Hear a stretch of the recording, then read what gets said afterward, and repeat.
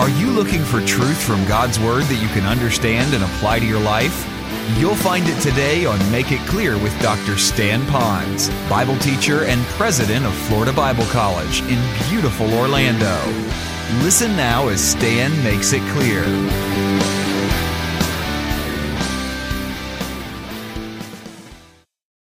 Be in God's Word and let it change your life. If you don't mind, let me try to show you the difference between knowledge and wisdom. Knowledge tells you why and what. Wisdom tells you how. There are people that can have great knowledge. They can know the why of Scripture and debate great theologies. They can also know what to do, have the training of how do you now live your Christian life. But the wisdom is the how to actually put it into your daily life. And what he's saying here is that you would have understanding of the great riches of the balance of the understanding, the knowledge, and the wisdom together that's going to come from God's Word. So if our church is going to grow in a healthy way, then our health is going to come as we grow to become more fully like Jesus Christ. And that's going to come when we fully embrace the supremacy of Christ and, watch this, the sufficiency of God's Word. We know that to be true. Are you letting it change your life? My question to you is, when was the last time you had a meaningful, quiet time with God and His Word to the point you weren't speed reading the Bible, but when you walked away from your quiet time, you chose to think, speak, or live differently? When was the last time you did that? I'm not on a guilt trip with you. I'm just saying I'm agonizing with you. Because I know when you're not there, the more you drift, there's going to be that atrophy in your spiritual walk. Secondly, when was the last time you went to a meaningful connection group, whether it's in the middle of the week or Sunday morning, or are you skipping? Look, at Sunday morning, just get up an hour earlier. Here it is, godly people working hours to prepare spiritual food for you to get together so you can have this training available to you, not in place of a quiet time, but in addition to it. It's like getting a little bit more spiritual fertilizer from God's Word. You have that opportunity, so just get up an hour earlier. What are you doing all week long that's more important than 1 hour than with a connection group maybe in the middle of the week? Now think about it for a moment. I'm not trying to put you on a guilt trip, but I'm agonizing, and let me just pour out my heart to you. Pastors can give you a lot of fluff. They can do this stuff, but I don't want to do this. I care for you. I want you to grow. What is so important on a Sunday morning that would keep you from being here? What a testimony for you to be together to worship and love one another. What joy there is. What laughter on the lanai. What's what we ought to call it? The laughter on the lanai place. It's all there. And then you have the Word that's taught here, carefully, prayerfully, well thought out. Biblical, verse by verse, often. And so he says, I want you to grow. I'm agonizing you. But now let me go a little bit further. He didn't just say, I agonize that you be more like Christ, but he also agonized in a secondary. He says, Paul agonized for people to reject deceitfulness strongly. He wanted them to reject deceitfulness strongly. In the verse it says, now this I say, lest anyone should deceive you with persuasive words. And we'll stop there for a moment. Now this I say. What does he say? He says two things. I agonize over you. And secondly, he says, I want you to be fully mature in Christ through being encouraged, united in love, and of course having a greater understanding. He says, I want you to know. I'm saying these things. But now, if you know these things, you then won't be deceived with persuasive words. Now, would you take your pencil for a moment and it says, should deceive you? Underline the word you, should deceive you. When I read that passage and I'm thinking, why would Paul write that then and God would want me to have it today because he preserved it in Scripture? That must mean that I could, as a believer in Christ, because he's not writing to unsaved people, he's writing to Christians, that I could have the propensity to be deceived. Could I be deceived? The answer is yes. Could you be deceived after all these years? Could you be deceived from knowing exact truth? And Paul is saying, I'm saying all this to you, I'm agonizing you so that you won't be deceived.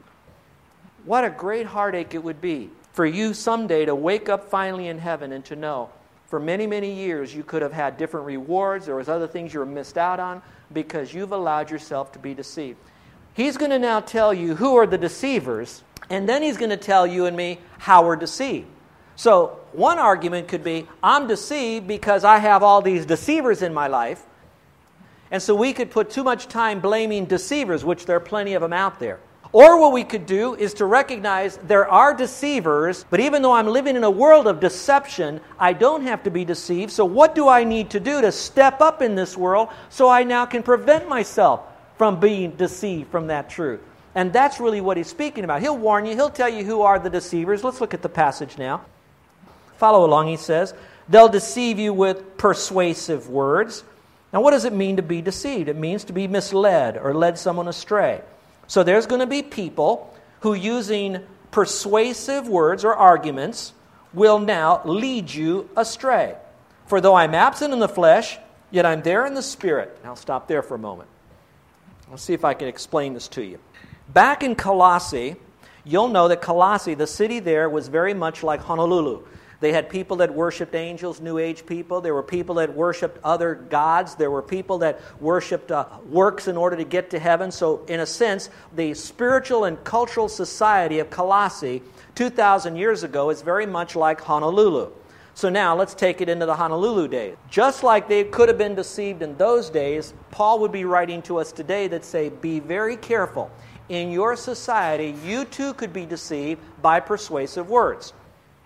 Now, I'd like to give us one extra caution that he couldn't give back then. In the Bible days, there was no internet.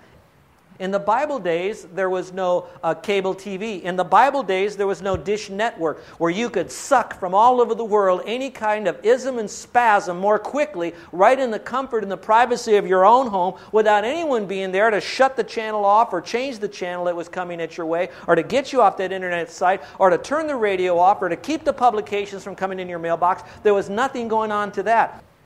They were just living in just a general world. We live in a world that not only do we have the same things, they had neighbors, we have neighbors. They had work, we had work. They had military, we had military. They had kids, we had kids. They had education, we had education. But in addition to that, we also have all this other stuff that is being mainlined. It is being pumped. It is being shoved. It is being screamed at us. And in the midst of all of that, there'll be truth. But far more, there's going to be a little bit of truth mixed in with a whole lot of air. And that's going to be mainlined at us. So Paul is saying, I agonize you that you'll firmly resist deception. And so I'm up here today, and you could see I'm a little worked up. Not angry at you, not mad at you, but I want you to know I don't want you to be deceived. I don't want you to eat plastic food, so to speak. I don't want you to believe a lie that sounds so good. Listen, let me tell you something. Truth does not need to have great speakers because truth is more powerful. But I'll tell you, lies need tremendous amount of persuasion for some people to do it. And today, with all of Madison Avenue, all their hype, all their glitz, all their music, all their graphics, all their sound, all the ways to do it, all their mind games that they've learned how to play for 2,000 years, and Satan is just a master at all of this stuff, it is so easy for us to be deceived. And Paul is saying, I'm agonizing for you people. I love you. I care for you. Please don't be deceived. So he says, so whether I'm with you or I'm absent from you, he says, I want you to know, don't be deceived. Now notice the last phrase, and I thought this was as positive here, and I'm glad I could end this point on his positive. He says this, yet I am with you in spirit, and here's what I'm doing. I'm rejoicing to see your good order and the steadfastness of your faith. So put it number 1 by the phrase good order, and put it number 2 by the steadfastness of your faith. We'll see if I can make some sense out of this. So you understand, I'm not angry at all of you. I'm not going to roll up my sleeves or take my marbles and go home. I'm not leaving the island. I'm certainly not going to leave this church.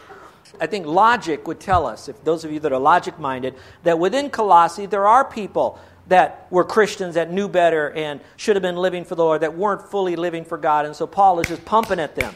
And in Colossae, there were people that were hungering for God and were living a life of seeking His face and abiding in whatever word and remembrance that they had, because they didn't have a Bible in those days, but they were hanging together for accountability and spiritual growth and focus and worship and outreach and all of that. So we knew that there was a blend of both of those kind of people. I also believe that Paul knew that there was a potential that what would move them away from their walk with God was deception. But even in that church where deception could occur, probably will occur at some times, there was still a group of people, and I'm going to refer to an Old Testament phrase called the remnant. There still is a group of people that were hanging on, doing good order. In other words, they organized their work. They had discipline in their life.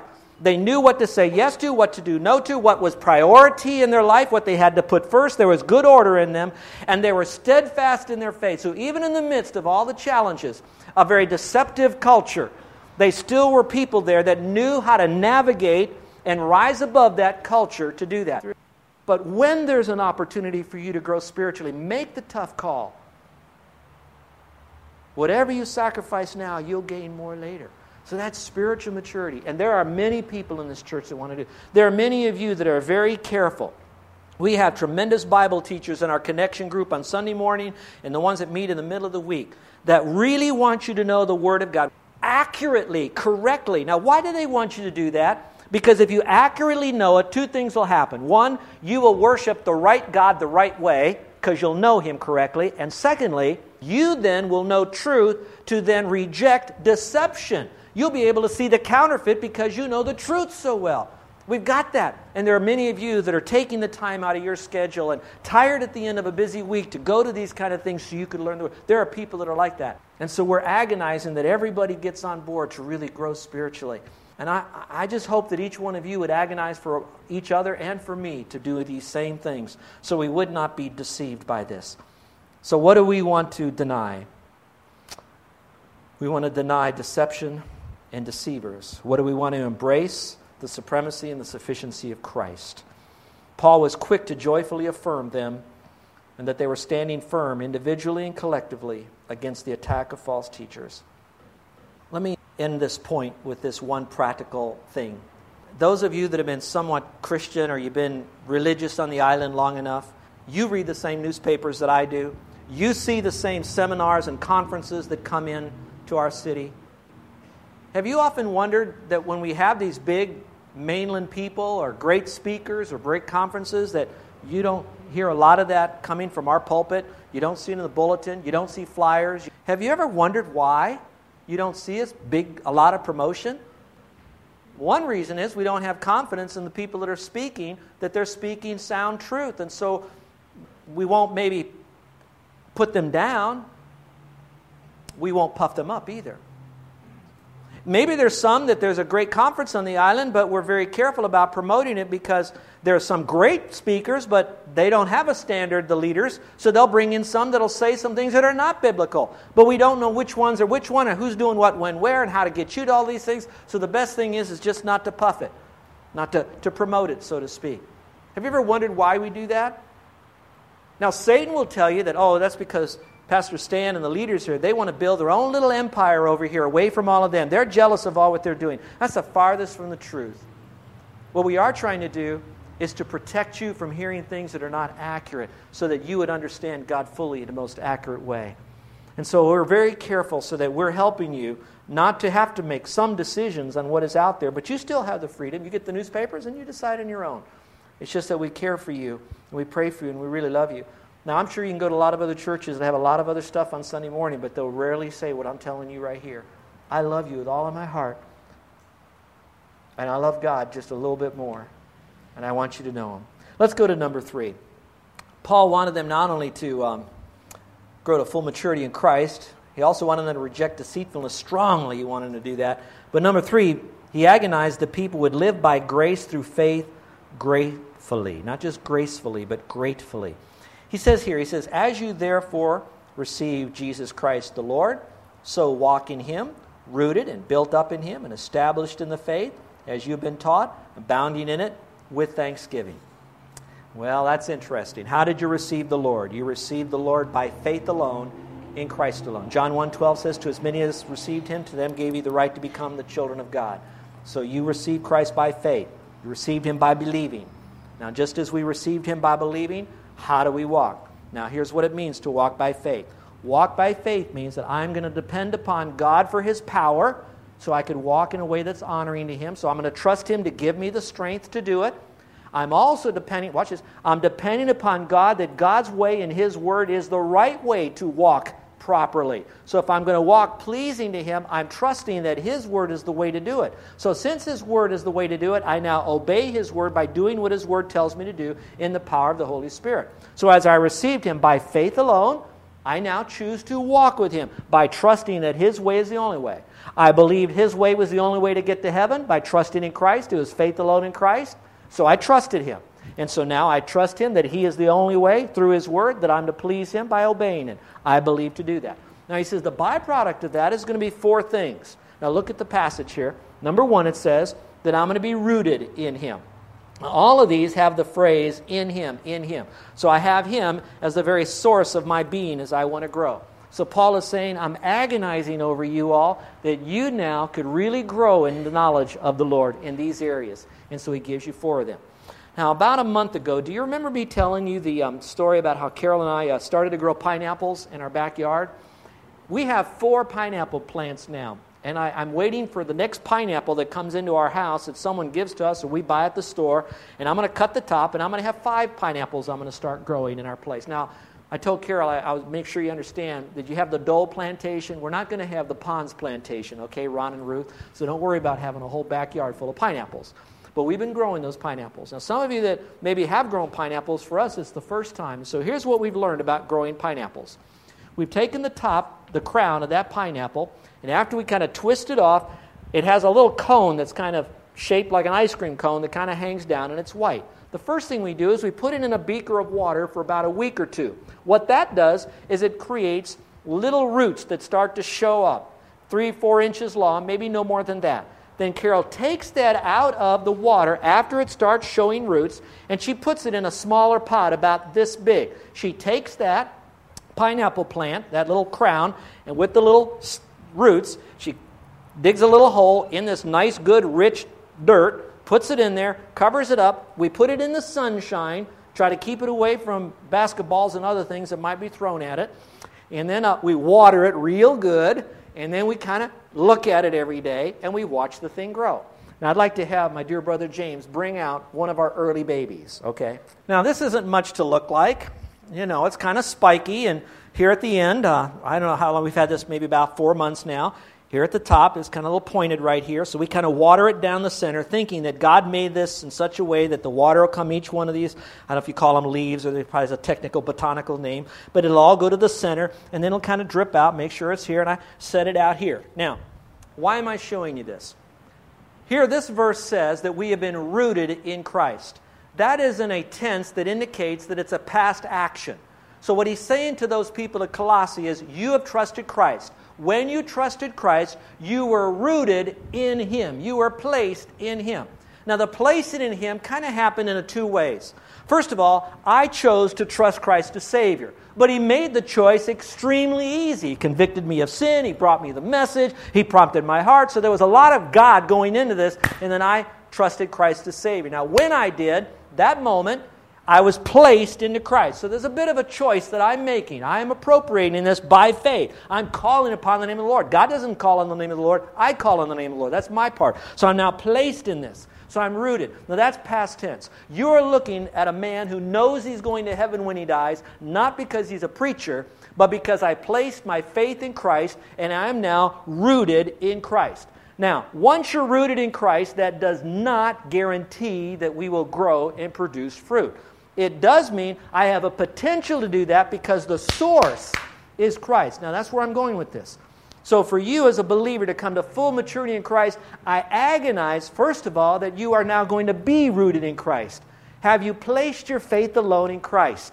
If you have rooted in Christ, now also means His Word. Now, I'm getting ahead of myself, but in chapter 3 it talks about let the Word of Christ dwell in you richly. So now to be rooted in Christ is to be deeply rooted into His Word. So that happens. Now, after I've been rooted in Christ, look at number 2. Then it says I need to be built up in Him. Now, once you're rooted, you'll notice that it's placed in there, the roots are in there, but it's not built up yet. Now, what I better hold this up so you in the back can see this. I will be honest with you, or frank with you, this plant right now is larger than when it was first planted. So it was rooted, plunk, now it's being built up, but it's still nothing. I can, when I chew on the leaves, certainly not going to smoke the leaves, all right? So there's nothing I'm going to do with this. I can't do anything with it except admire it and keep it from damage and making sure that it gets all the things necessary. That's called nurturing it. Now, after it is rooted and built up in Him, if you'll bring out my next baby, Now, I'm not bringing out all of our pineapples, but I want to bring out our next baby. Now, isn't this cute right here? That's a cute one. Now, this is our medium. We have another one that's larger and another one that's larger, but it's growing out there. Now, when it's finally grown, by the way, let me say, rooted in here, it's being built up in this thing, but we're not finished with it yet, but it's just beginning to come up. And I'm looking at this, and we're watering every day. The other one is a little bit bigger, different variety. Got another one that's out there. I can't wait. I figured out that if I have about 18 of these, then I can eat one of these once a month for the rest of my life if I just keep planting them in my order here. And so once a month, Carol and I can have a candlelight dinner on our lanai, just a pineapple with our little baby. And we're the only ones that can eat our baby. But anyway, so we have this little baby right here. Now, where am I going with that? Go back to the passage again. I'm rooted in Him. I'm built up in Him. Then it changes a little bit and it says, I'm established in the faith. Now, what I can tell you is that this is far more established in here. If I jerk it around a little bit, it's going to stay steady because it was rooted. It's starting to grow, but the roots have really kind of taken over this pot. Now, I'm not a horticulturalist or a botanist yet, but I'm wondering that if I might not get as big a pineapple because I've constrained it by too small of a what do you call it, container. If I had a bigger one, it would get bigger. So I went to Dole Plantation. And as I went out there, I noticed that these pineapples are planted right next to each other. So they don't have a lot of room either. So I do know that it's established enough in there to make it strong enough that it could grow. Now, if you can see this, there's enough health in this plant that this stem is pretty solid. So I can imagine it'll get much bigger as it's growing. So I look at you. I agonize over every single one of you. Men, women, boys and girls, teenagers, even the guests that might never come back again. I may never see you, like Paul said, ever again. I may never see your face. But I love God so much and I know what God can do for you that I'll do anything I can to get you closer to God. And that's where my heart is, and that's what I'm agonizing today. That's all this angst you're hearing from your pastor. And so I want you to be rooted in Him by trusting Christ as Savior. I want you to be built up in Him. I want you to be so established that when the winds of conflict hit you, and when you are bombarded with deception, and when you have choices to make in how you use your time even, that you will really give up doing good things, seriously, so that you will choose to do the great things. That's how you're going to grow, and it's every day of your life. You senior saints that are out there that have finally said, I've been to all these things, I don't need to go any longer, then what are you telling us? That now you are retired from spiritual growth? You're going to get old for Christ, but you're not ever going to grow up for Christ. But notice, there's a fourth thing. At the very end of this, it says this, abounding or overwhelming with gratitude. That in the Greek is the only active tense that says these are past tense, they've already been done, it's more passive, it's kind of happening as you're abiding in the Lord. But then the active thing is you spring out now and you are so grateful. And I would like to maybe, and this is a little step away from this passage, but this little pineapple I'm going to let represent a little bit of gratefulness. It also could be that when I eat this plant right here, I'm going to be grateful, first of all, that God made pineapples. I'm going to be grateful for however we got that first little crown. I don't know if it came off something we found in the trash or someone gave us a pineapple, we got it. I don't know how we did it, but then I'm grateful for the growth. I'm grateful for the rain. I'm grateful that no basketball knocked that off the top. I'm grateful for this plant. I'm grateful for that. Can you imagine? Bite with me. In the sweetness of that pineapple. Just the taste that it runs down your chin and on your arm. The sweetness of all that. The gratefulness that we have. And what are we grateful for? How good we are, right? No, we're grateful for all that we have that God gave to us through this whole process. And that's what Paul was agonizing for. He wasn't trying to get a popularity contest. You couldn't do more damage to him anyway. He was in prison when he wrote this.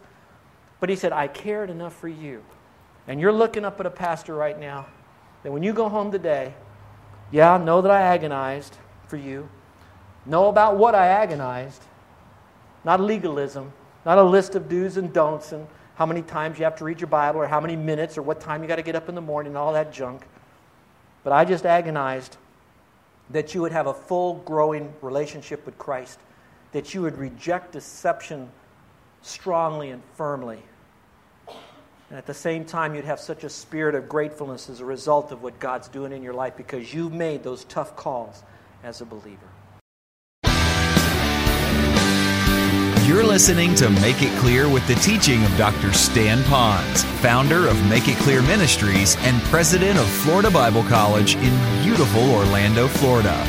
Make It Clear is dedicated to taking the Word of God with clarity into every person's world. It is the support of listeners like you who make the ministry of Make It Clear possible. You can provide your tax-deductible gift to Make It Clear online by going to makeitclear.org. Or you can mail your gift to Make It Clear, P.O. Box 607901, Orlando, Florida, 32860. Thank you for helping us make it clear. If you would like to have Dr. Ponz speak at your church or event, please send us an email at tellmemore@makeitclear.org. Thank you, and remember to make it clear.